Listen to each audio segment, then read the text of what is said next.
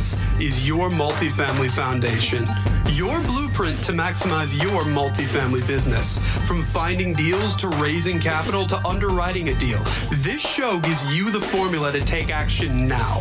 From entrepreneurship to lifestyle to building yourself so you're ready to take down that next deal, no matter if you're just starting out or have years of experience. Now, let's start building our multifamily foundation together.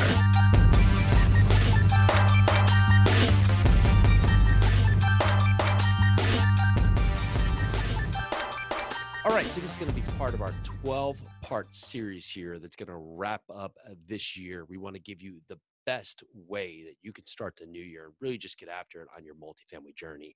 So we call this 12 steps to mastering buying multifamily. This is ideally the program that we do ourselves and with our mentees to really help them gain traction, get it done, and take the next step to really meeting their goals. And it all starts with that. So here's number one today. Number one, of course, is knowing your goal. You need to be specific based on what you want to accomplish over these next 12 months. And generally, when you think about specific, you stop and say, I want $1 million or I want 1,000 units. But you need to make this goal as specific as possible. Think how detailed you can make it, how real you can make it.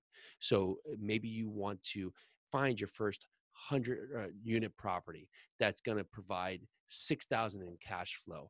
That 6,000 in cash flow is going to be able to cover your expenses that go for your health insurance and your kids' schooling, and why that's important for you and what freedom that will allow you to be able to do that instead of and then that may allow you to start moving from full-time to part-time in your current position at your job.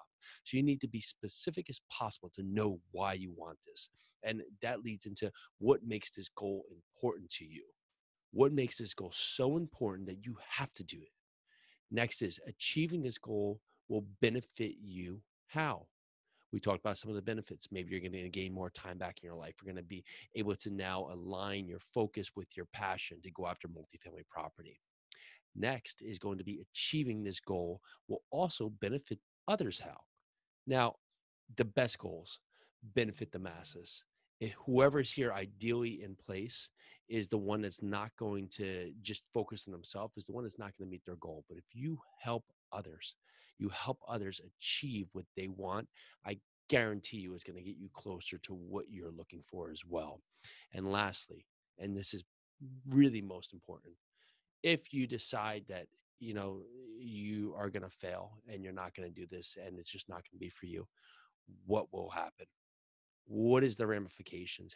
How will this basically affect you, not just today, not just this year, but over the course of your life? If you don't take this opportunity now and seize it and take the action to make it happen, what's going to happen to you? What's going to happen to your life?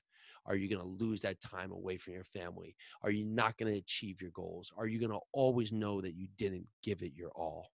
So today is about knowing your goal, knowing your outcome, knowing your why, knowing how it benefits you, how it benefits others, and what's going to happen if you don't go for it.